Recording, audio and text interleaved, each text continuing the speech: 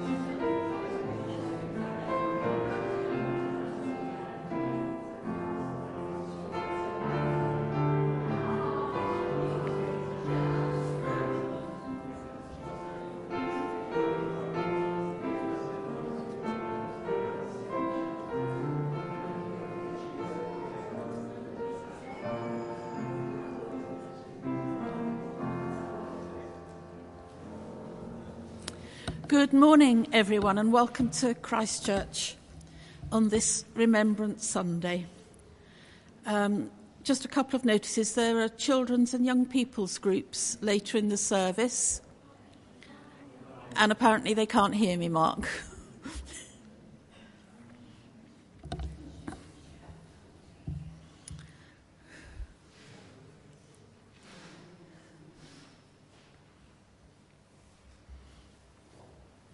How's that?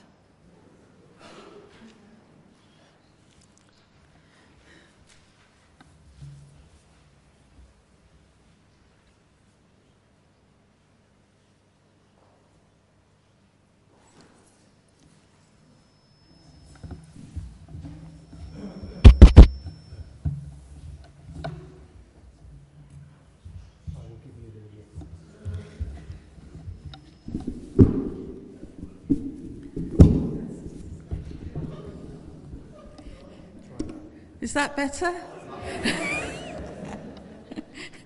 I'll start again. So, welcome to Christchurch on this Remembrance Sunday. Just a couple of notices. We've got children's and young people's groups later in the service. And Cheryl has got a couple of notices. Cheryl.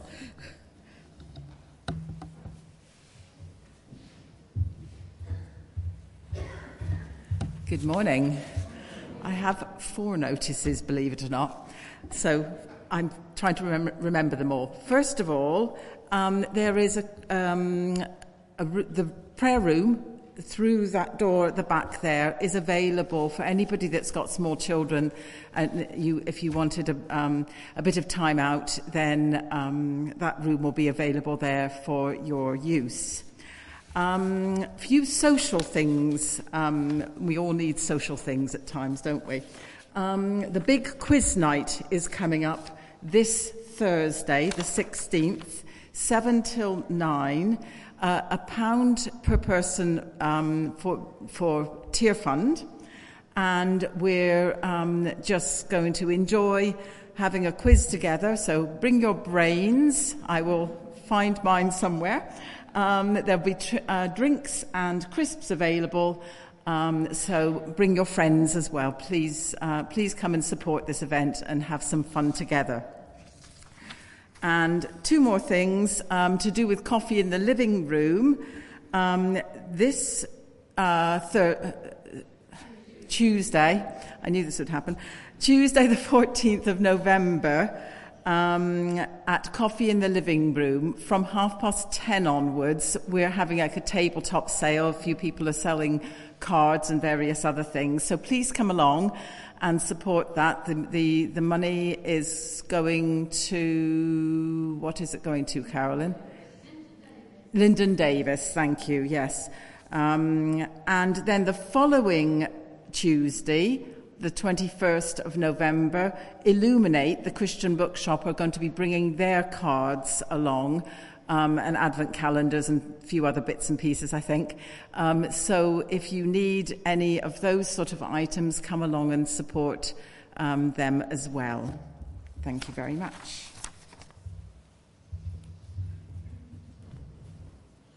Thank you, Cheryl. My experience of Christchurch quizzes is that people play to win. But don't let that stop you coming. So we're going to start our service with a couple of hymns. The first one, Before the Throne of God Above. And then Sue's going to lead into May the God of Hope fill you with all peace. And if anyone would like to come and collect a flag or two to wave, that would be lovely. So thank you. Would you like to stand if you're able?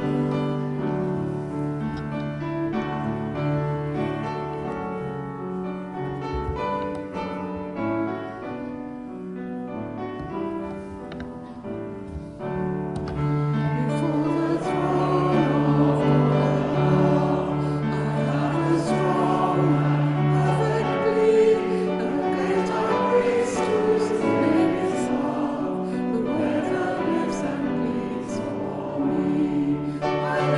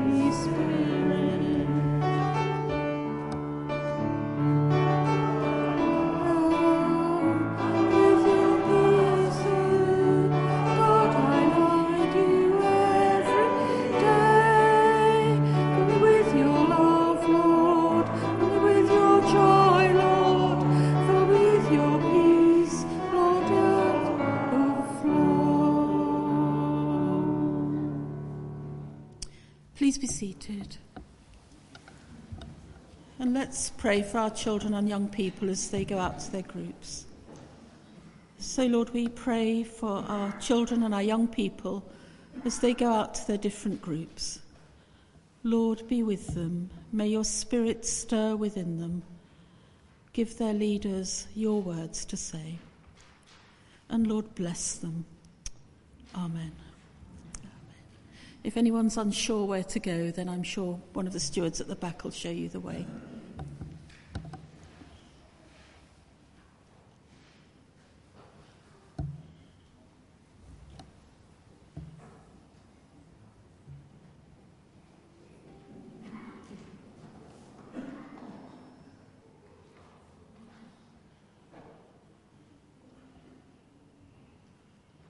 And let's say the words of confession together. God of peace, forgive us when we have participated in that which turns people against each other, for fueling anger and harbouring vengeance, for not heeding your call to love one another. Inspire us never to give up on the hope that your life offers us, and the courage to see past war and desolation and live for the day when it will be peace. May the God of love and power forgive us and free us from our sins, heal and strengthen us by his Spirit, and raise us to new life in Christ our Lord. Amen. Before John comes to preach, we're going to sing another song. The King of Love, my shepherd is. So if you'd like to stand, if you're able, and Sue will lead us.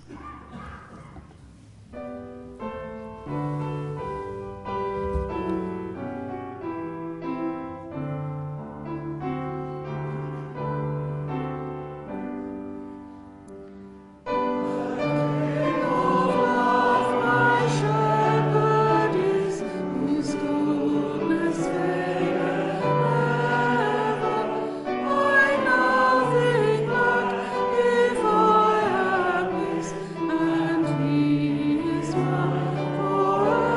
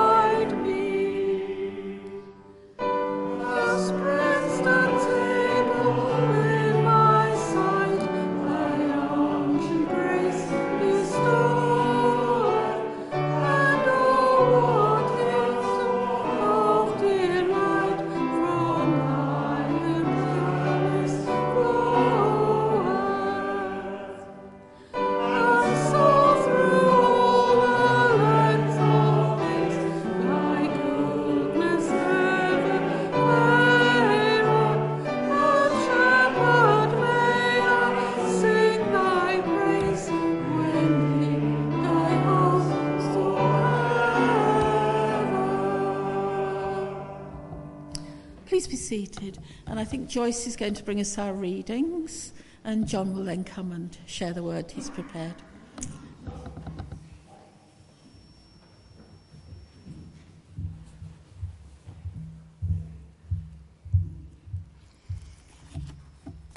Our first reading is from Exodus chapter 20, verses 4 to 6. It's on page 77 of the Church Bibles. You may not make for yourself an image in the form of anything in heaven above, or on the earth beneath, or in the waters below. You shall not bow down to them or worship them. For I, the Lord your God, am a jealous God, punishing the children for the sin of the parents to the third and fourth generation of those who hate me, but showing love to 1,000 generations of those who love me and keep my commandments. Our second reading is from Ephesians chapter 5, verses 1 to 10, and that is page 1176 in the Church Bibles.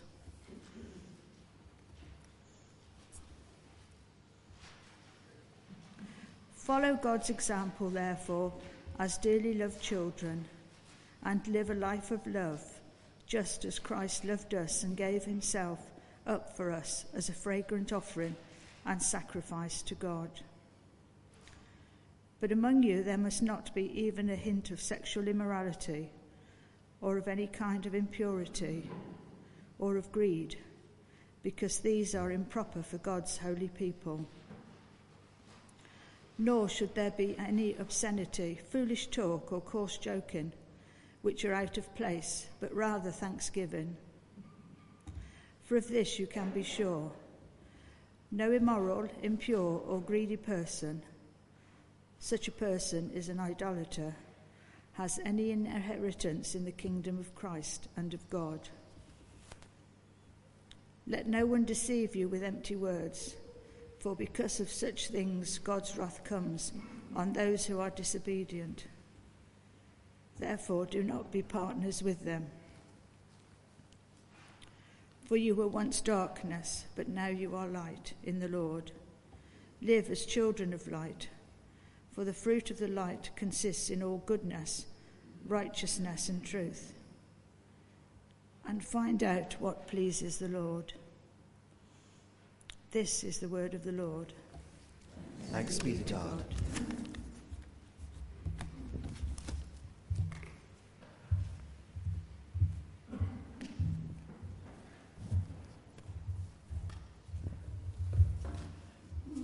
Well, good morning, everybody. Can you all hear me? All right, then. Welcome to you all. Can I start with yet another notice? This must make about 7, I think. Never mind. Is this a record?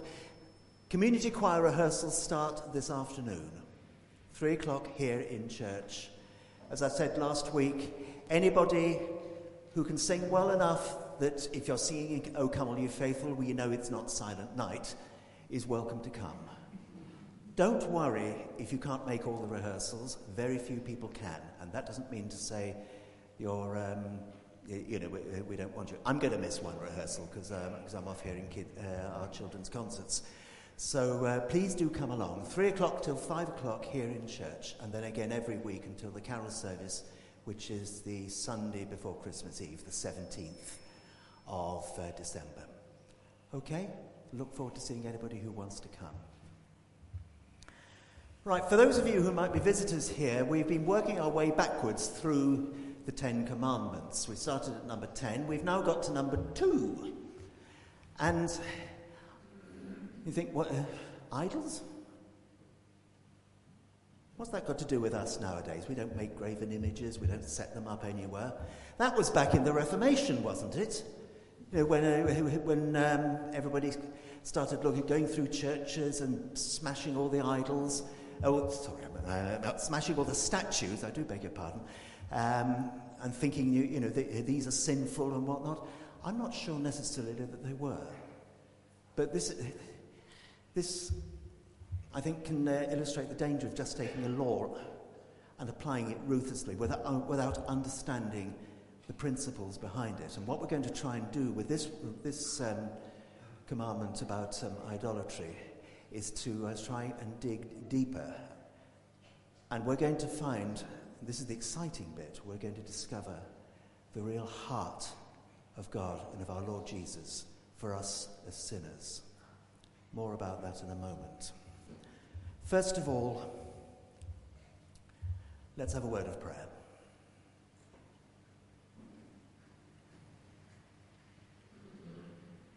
We'd say to you, Lord, come, Lord Jesus.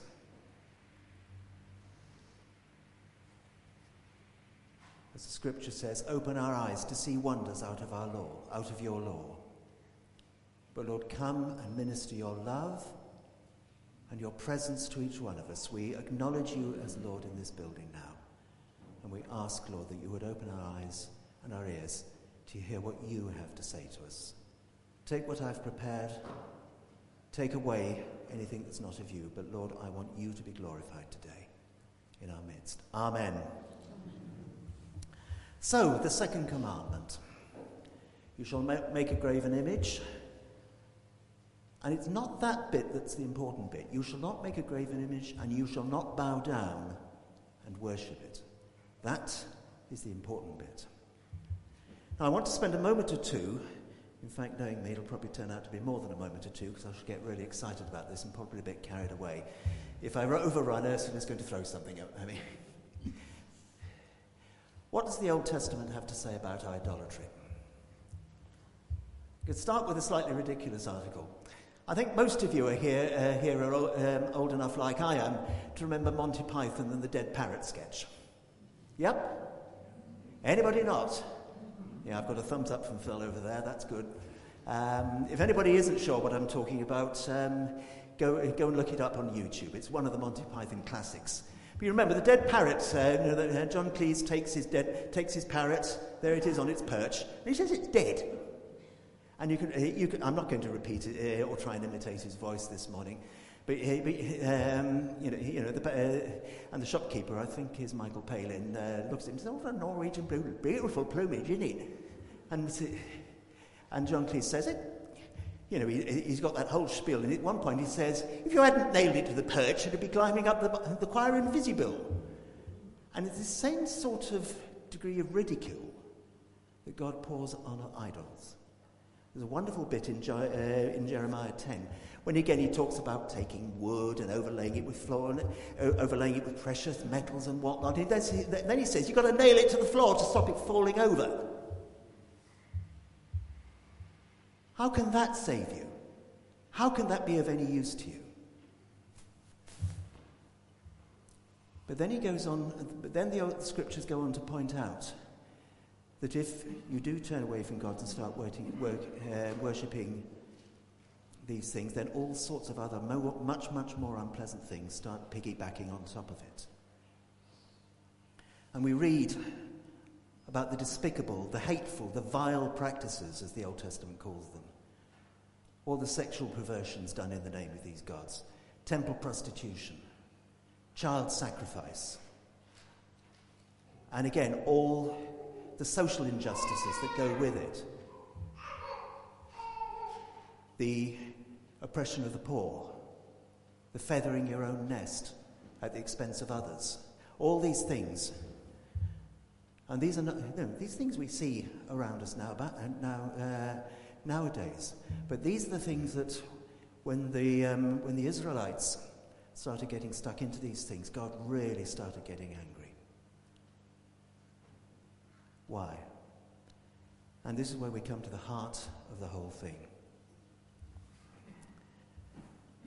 Time after time after time, in Isaiah, and Jeremiah, and all the minor prophets, of whom Hosea is probably the most obvious example, God accuses the Israelites when they slip into idolatry of a crime as bad as adultery.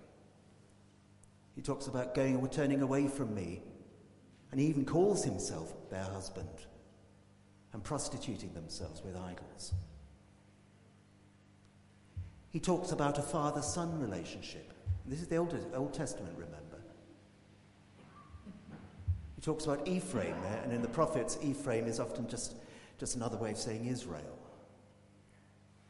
He says, Ephraim, my son, my firstborn son, my dear son. We'll come back to that one in a moment. Can you not begin to get an idea of the heartbreak of God when his people turn away from him?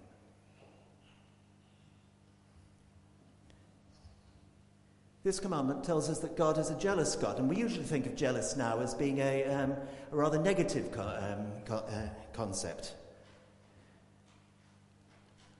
And we say, do not envy, etc., etc. And that's absolutely right. But when God calls himself a jealous God, it means he is earnestly yearning for his people. In this context, it was the Israelite nation. As we look at it today, of course, it's us, his church, his redeemed people.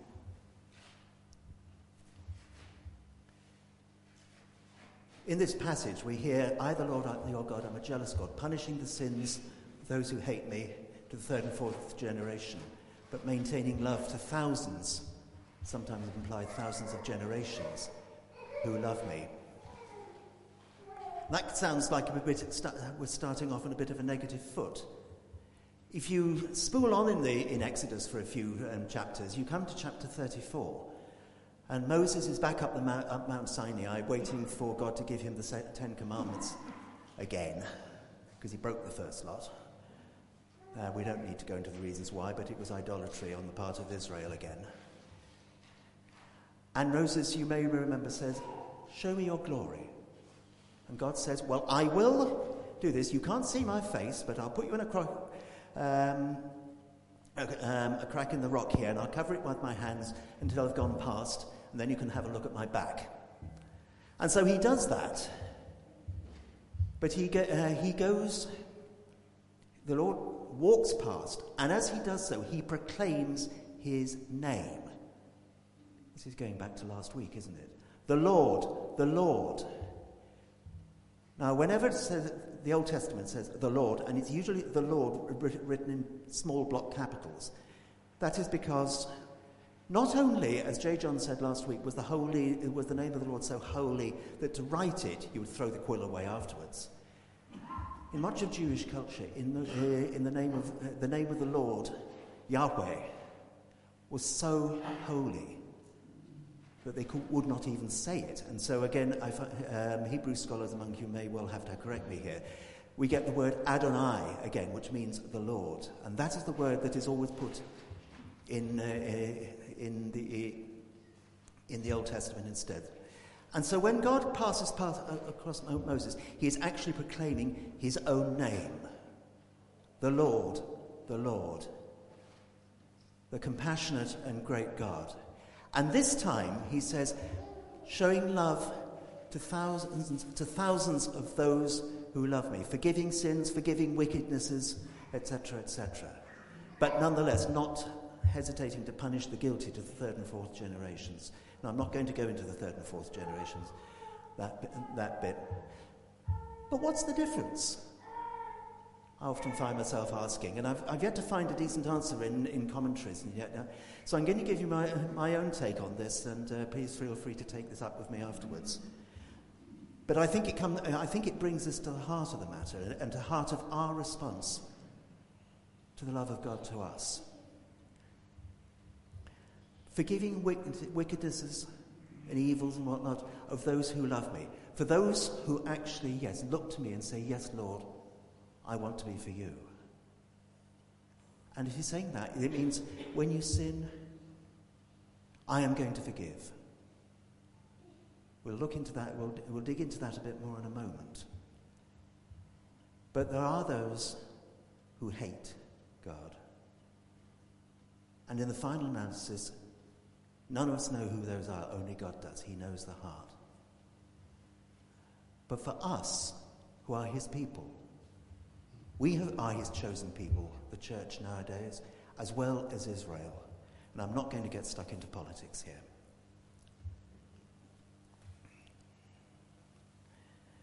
God's very nature is to forgive. That is his, if you want to talk to computerese, that is his default response: to forgive, to love. And only when he is really pushed, as the Israelites did push him, does he get angry. But even in that anger, we see God's love. Now let's have a look at a couple of examples here. And I'm taking these are scripture, but I'm taking these for a book here by Dane Ortland called Gentle and Lowly, and it's subtitled The Heart of Christ for Sinners and Sufferers. He says this, well, he's got a whole book to do it for one thing. He says this a lot better than I'm going to, but nonetheless, I just want to distill a couple of things out of what he says. And God says, and this is Hosea chapter 11, "My people are bent on turning away from me." And he goes on to talk about punishment and whatnot. But then he suddenly turns around and says, "How can I give you up, O Ephraim? How can I hand you over, O Israel? My heart recoils within me. My compassion grows warm and tender. I will not execute my burning anger, for I am God and not a man, the Holy One in your midst. I will not come in wrath," he says.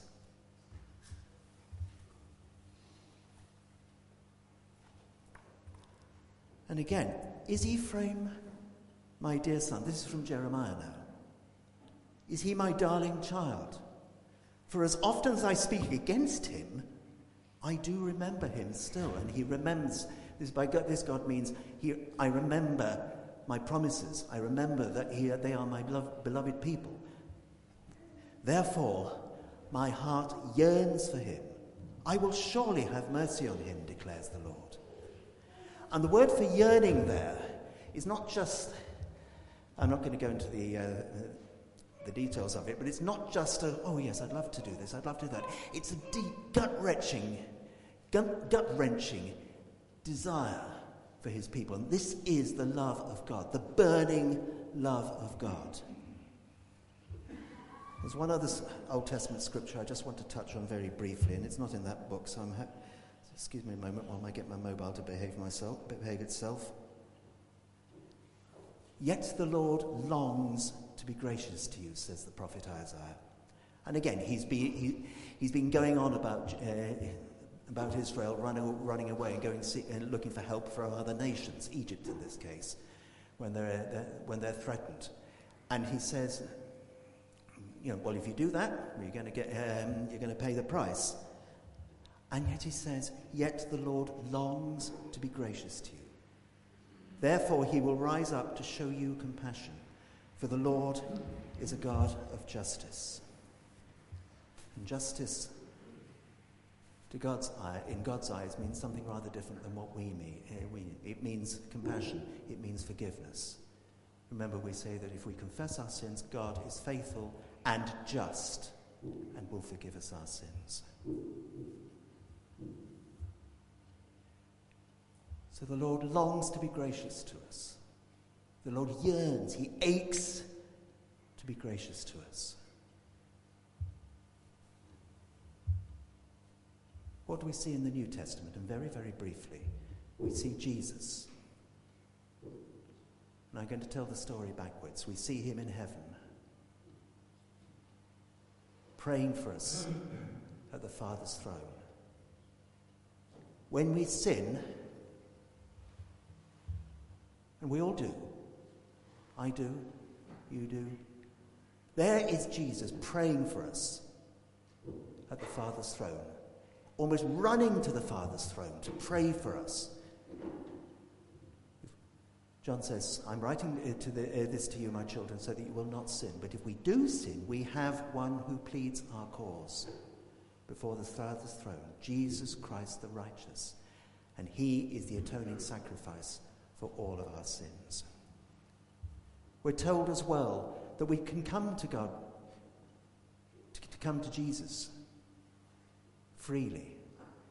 Because in Jesus we do not have a high priest, as the writer to Hebrews tells us, who is unable to sympathize with our weaknesses, but one who knows all about it, who's been tempted in every way that we are tempted, Now think of some of the worst temptations you've had. Jesus has had those same temptations, and yet without sin. He knows. He understands. He is the God who comes and forgives all sorts of things for those who love him. And therefore, our response to laws, to the mercy of God and whatnot, is to come and receive forgiveness from him. We do not need to feel guilt because Jesus took the guilt on the cross. We need to repent, we need to get serious about sin, yes, but we do not need to feel guilt. Jesus, when he was asked to summarize the law, said, well, there are two laws that's on which all the rest of the laws hang. And you know what they are. The second, and again I'm telling the story the wrong way round, aren't I, is you shall love your neighbour as yourself. But the first is the Lord your God is one, and you shall love the Lord your God with all your heart, with all your mind, with all your strength, and so on and so on. Jesus says, if you love me, you will obey my commands. And we do it because we love, not because we're afraid of being condemned, or not because we're afraid of having the heavenly finger pointing at us saying, you've done it again. If you go through the whole of the New Testament, you'll see this time and time again. God so loved the world that he gave his only son. God aches and yearns so much that he sent his son to be a sacrifice for us. The cross, and we have to we have to face up to the cross. The cross, in some ways, was an act of desperation. God loved us so much that he went to the uttermost. He thought, I'm desperate for these people so much, for you, for me, that I'm going to go and die for their sins in their place. That is how much God loves us. The Apostle Paul tells us that God made Jesus, who had no sin, to be our sin. God made Jesus, who had no sin, to be my sin. God had Jesus, who knew no sin, to be your sin. And that when he died, your sin died with him. And therefore, we can rise to newness of life. And that is something that is open to every single one of us. No, I'm running on a bit. Where does this leave us? When we start thinking about idolatry in our lives. This is where we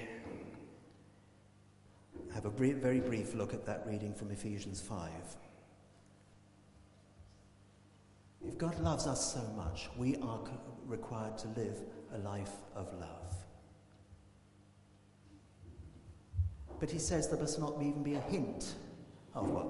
Sexual immorality, impurity, and greed. Because these are idolatry. We spoke earlier about the association with that sort of thing with idols in the Old Testament. These things can become idols as well. Greed, I thought greed was just ordinary material greed. But having read a couple of commentaries about this as I was preparing for this, God, there are a couple of folks, there's certainly a school of thought which says the greed here is actually sexual greed, sexual covetousness. And these are idolatry. And it is very easy to make an idol of these things. The amount of time sex or anything like this is pushed in the media, in young people's lives. We don't have to look very far to see that this is still an issue. What else can be idols in our lives? I mean, in the end, in the final definition, in the final analysis, And I'm quoting here Alec Matier in the New Bible Dictionary of 30 or 40 years ago. The idol is whatever claims that loyalty which belongs to God alone.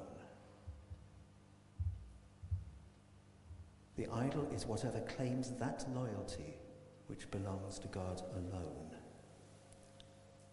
So, all the usual things: money, food, ambition. And Claire Widget said to me, as I was talking to her about this last week, and self. And that can crop up in all sorts of ways. I think any time that one wants my way instead of God's way, one's putting oneself and one's own will forward as an idol before God. Now that's putting it very strongly, I know. But I can remember I had a pretty nasty cold the other week. And I have known the Lord's healing in my life several times. And I prayed, and it didn't happen. And I got really angry about that with God, really discouraged. And I think God was saying, you're putting your own will above mine. Seek me first. There's a song I know that we sung for Ralph Goldenberg's induction, which has these words: we do not seek your hand, we only seek your face. Again, it comes down to our prime motivation. Do we want what God wills? Do we want to know God? Do we want God to be our be-all and end-all? So remember, Jesus told a story once. He said, Kingdom of heaven is a bit like a merchant who goes and sees a field, and in the middle of that field is buried a pearl of great price. And in his joy, remember that joy, he goes and sells all he has and goes and buys that field. That is how valuable Jesus is to each one of us, and how much it hurts him when we start running after other things.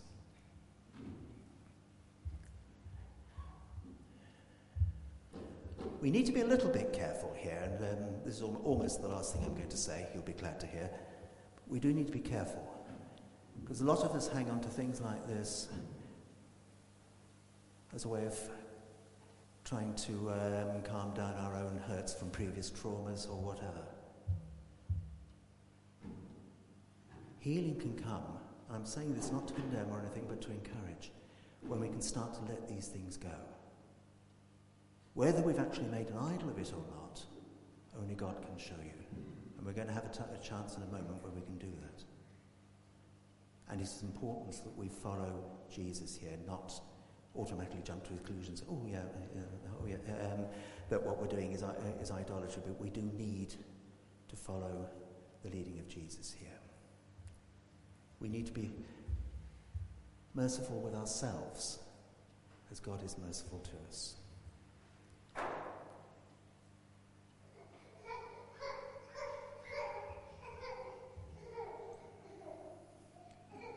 I'm going to stop there, and I'm going to leave a short time, if I may, Ursula, just as we can have a couple of minutes just to respond to that, and then we're going to sing a hymn, which is a good old Welsh revival hymn. Again, "Oh, the deep, deep love of Jesus," which is going to come back to this. Just remember that as we're sorting out, as always, when we come before the Lord, He is wanting to forgive. He is ready to forgive. And He's there to give you the strength and the power to overcome. So let's just be quiet for a moment. And before we do anything else, let's just say, Lord Jesus, please come. You who became our sin, who bore our sin, who dealt with our sin, and gave us your righteousness. Come, Lord Jesus.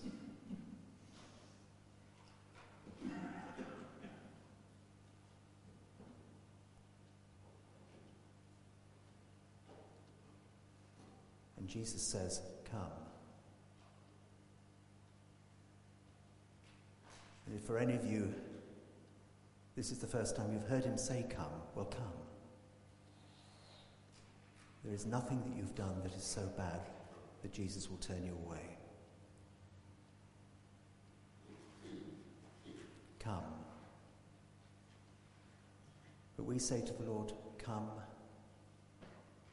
move amongst us, reveal what it is you want us to repent of, what you want us to lay at your feet. Whether it's money, our own reputation, food, sex, pornography, whatever it is, or whatever it is that the Lord is putting his finger on. Let's have a moment's quiet.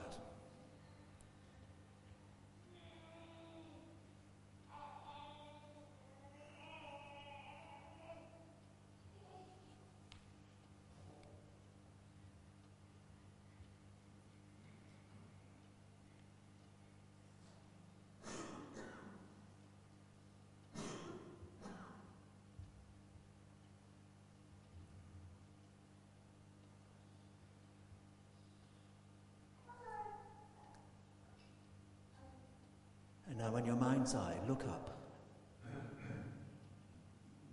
Look up. If it helps you to look up at that cross on the wall behind me. But look up at Jesus. Dying for our sin. Taking it away from us.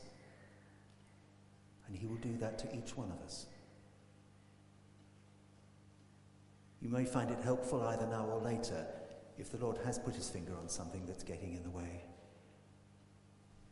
Just to say, Lord, in your name and by the power of your Spirit, I renounce the idol of whatever.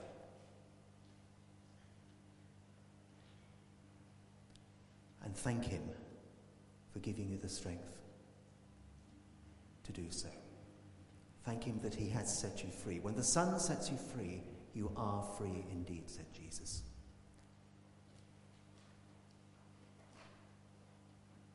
Amen.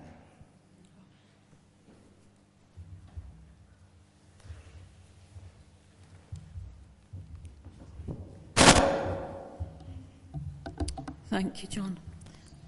I suggest we stay seated as we sing the song that John has already mentioned as a response to his words. Thank you, Sue.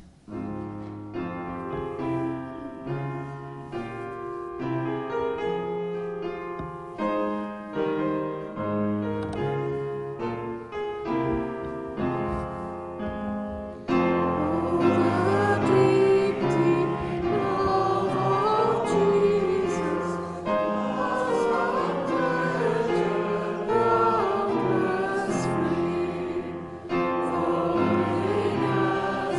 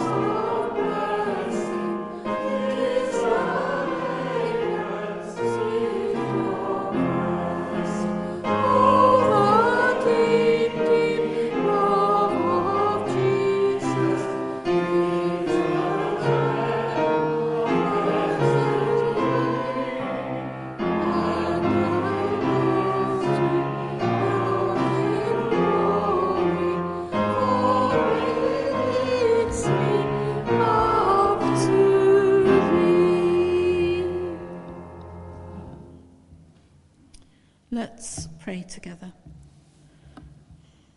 When I say the words, Lord, in mercy, in your mercy, could you respond, hear our prayer? Lord, in your mercy, hear our prayer. On this Remembrance Sunday, let us bring before God, the God of peace, our prayers for the world, the church, and all his people. Merciful God, we pray for peace in our hearts and homes, in our nations and our world, the peace which is your will, the peace which we need so badly. We remember today, O Lord, all those who have died in any kind of war throughout your world. Today we remember especially those victims of the 2 world wars, including those close to us, or who were close to our parents and grandparents. We remember those who came home with terrible injuries, both physical and psychological, and those whose loved ones never returned. Lord, in your mercy, hear our prayer. Remembering the conflicts of the past and the sacrifices which were made, we pray for our world where war is still a grim reality. Lord, as we remember those who have lost their lives, help us to renew our fight against cruelty and injustice, against prejudice, tyranny, and oppression. Lord, hear our prayer for the multitudes in every country who do not want war and are ready to walk the path of peace. May their voices be heard, and may they not lose heart. Lord, in your mercy, hear our prayer. Lord God, we pray for the leaders of the nations at this time, asking you to pour out your spirit of reconciliation on them. Give them a longing to bring freedom from fear and a freedom from want for all their people. We pray also for the Christian church called to witness to your love in this generation. May those who profess one faith respect those who sincerely hold another faith, and build a community where there is harmony and understanding. Lord, in your mercy, hear our prayer. Merciful God, we pray for all who face difficulties in their personal lives. Show us when we can help and give support to those around us. On this day of remembrance, our hearts and our prayers go out to all who mourn the loss of those whom we have loved. When we lose someone close, we feel that part of us dies as well, but part of them lives on in us, in our memories. Give us strength and understanding to honour and cherish that gift. Help all those who are bereaved to find the same consolation, that in the knowledge of your love they may honour the past by looking to the future. Jesus Christ is the light of the world, a light which no darkness can quench. And we now remember before God all those who have died and thank you for the light of Christ, which eternally shines and brings hope. Lord, in your mercy, hear our prayer. Finally, a prayer for ourselves, that we may all put our confidence in you, O Lord. You know we are often filled with fear and foreboding, but give us courage and deepen our trust. You are the rock which nothing can shatter. On you we can place the whole weight of our lives. And so, merciful Father, accept these prayers for the sake of your Son, our Saviour, Jesus Christ, our Lord. Would you like to stand if you're able, and we'll say the creed together? This is a shortened version. We believe and declare that our Lord Jesus Christ, the Son of God, is both divine and human, God of the being of the Father, the only Son from before time began, human from the beginning of the Mother, born in the world, fully God and fully human, human in both mind and body. As God, he is equal to the Father. As human, he is less than the Father. And although he is both divine and human, he is not two beings, but one Christ. One, not by turning God into flesh, but by taking humanity into God. Truly one, not by mixing humanity with Godhead, but by being one person. For as mind and body form one human being, so the one Christ is both divine and human. The Word became flesh and lived among us. We have seen his glory, the glory of the only Son from the Father, full of grace and truth. Amen. And if you'd like to stay standing, John Sanderson is going to lead us in our act of remembrance.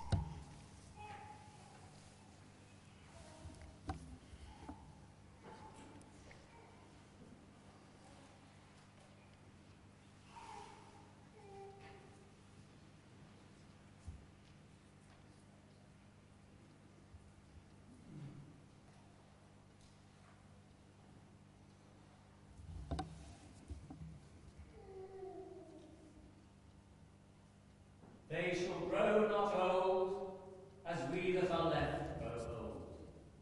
Age shall not weary them, nor the years condemn. At the going down of the sun, and in the morning, we will remember them. We will remember them. We now observe the 2-minute silence.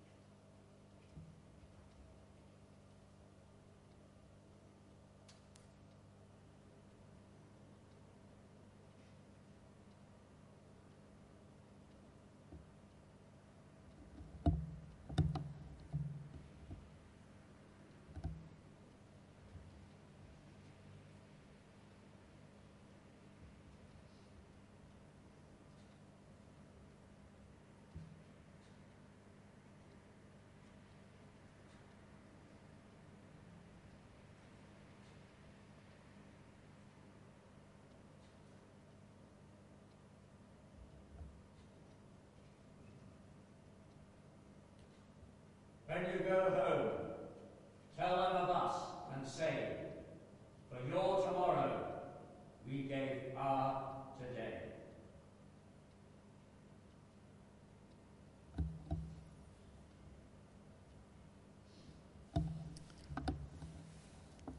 Thank you.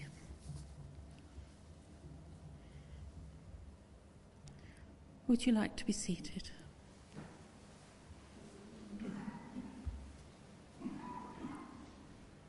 We're going to move on now towards communion. We are called to be a people of peace. And particularly today, when we think of peace that has been hard won, let's offer to one another a sign of God's peace. The peace of the Lord be always with you. Let's offer each other a sign of God's peace, remembering that those who might prefer to stay socially distanced, please stay seated, and then people will know. Thank you.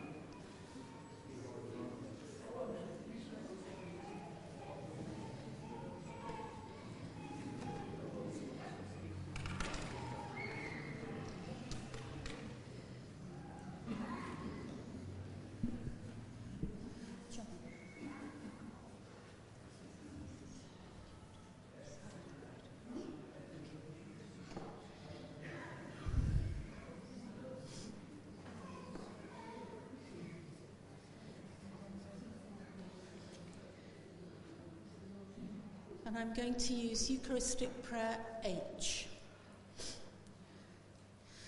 The Lord be with you. Lift up your hearts. Let us give thanks to the Lord our God. It is right to give thanks and praise. It is right to praise you, Father, Lord of all creation.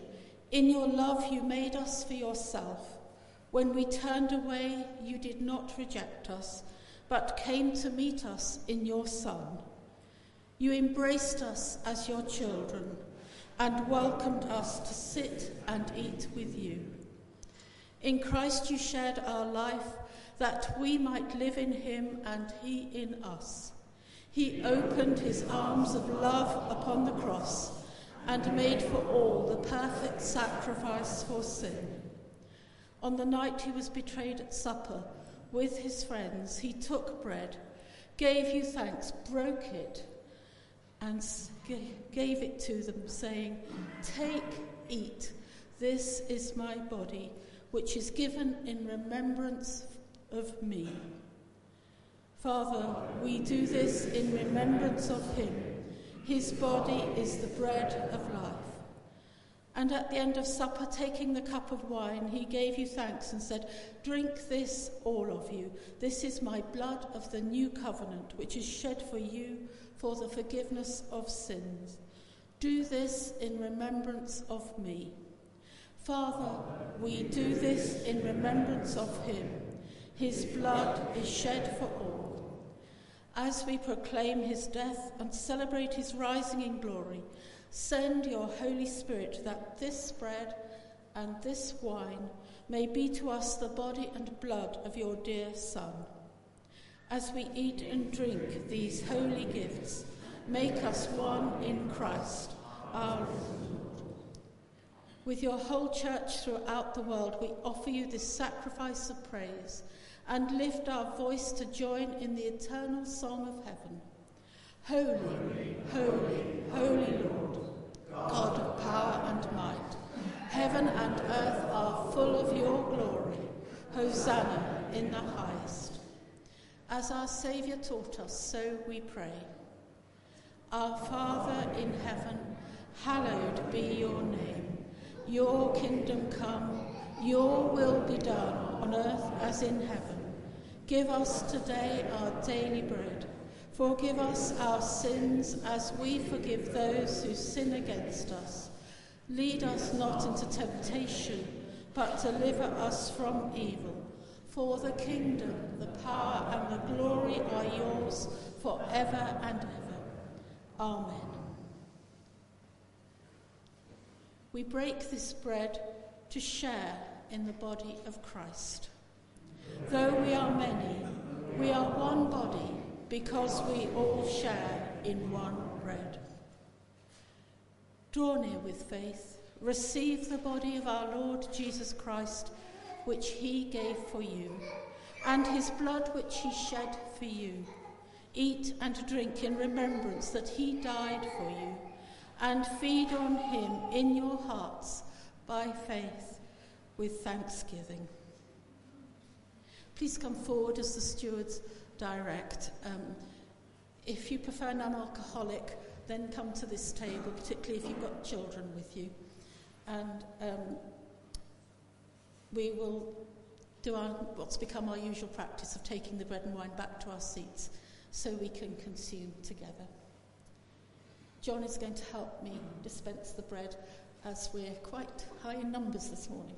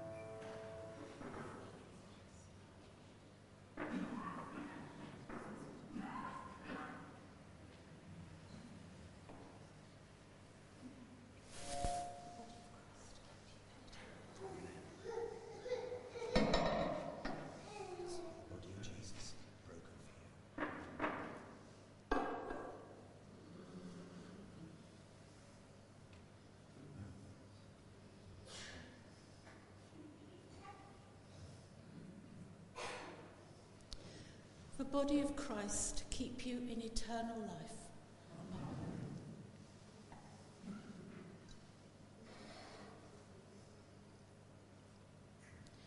And the blood of Christ keep you in eternal life.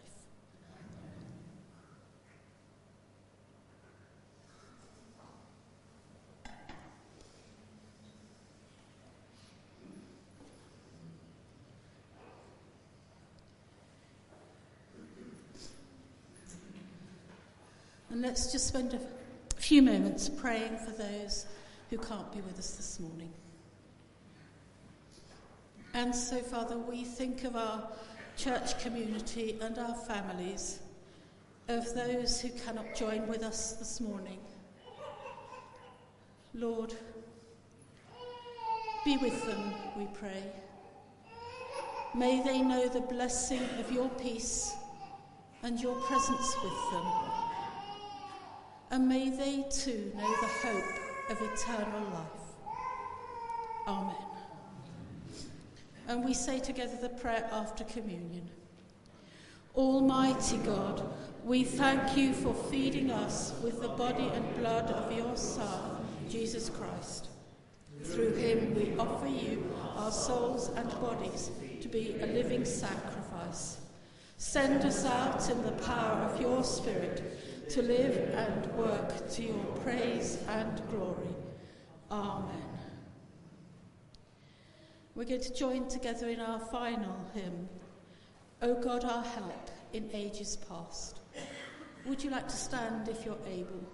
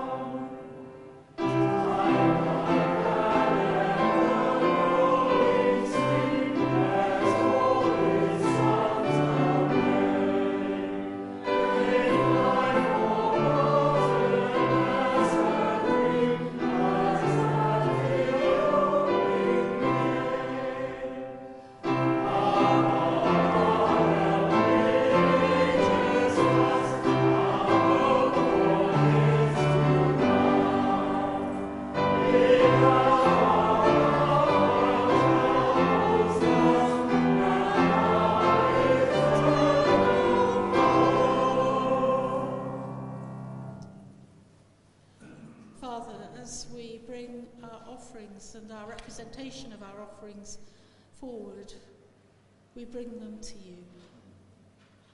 And Lord, we recognise that all we have comes from you, and of your own do we give you. Amen.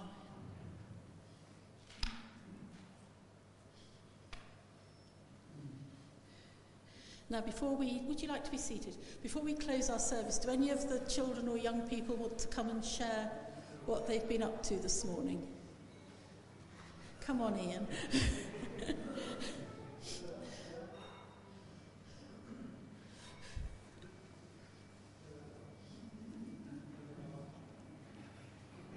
They are coming.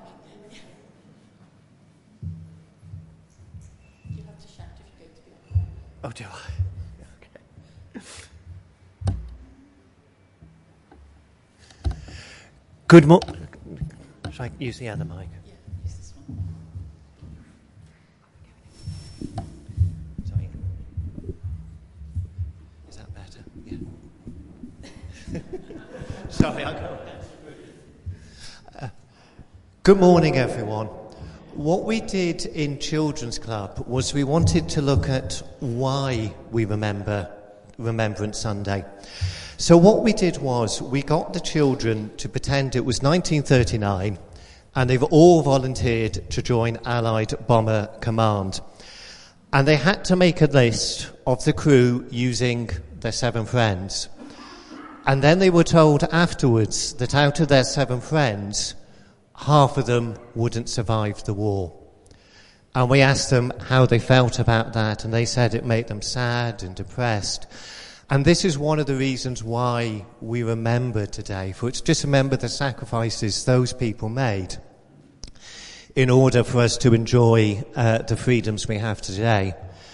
And then we also reminded that if they had been children in 1939, there would have been a very good chance they would have grown up, some of them would have grown up without knowing their fathers, without knowing, their grandparents as well. And that's why we remember this Sunday.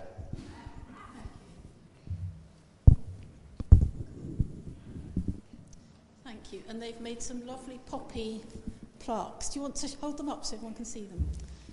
Isn't that lovely? Well done.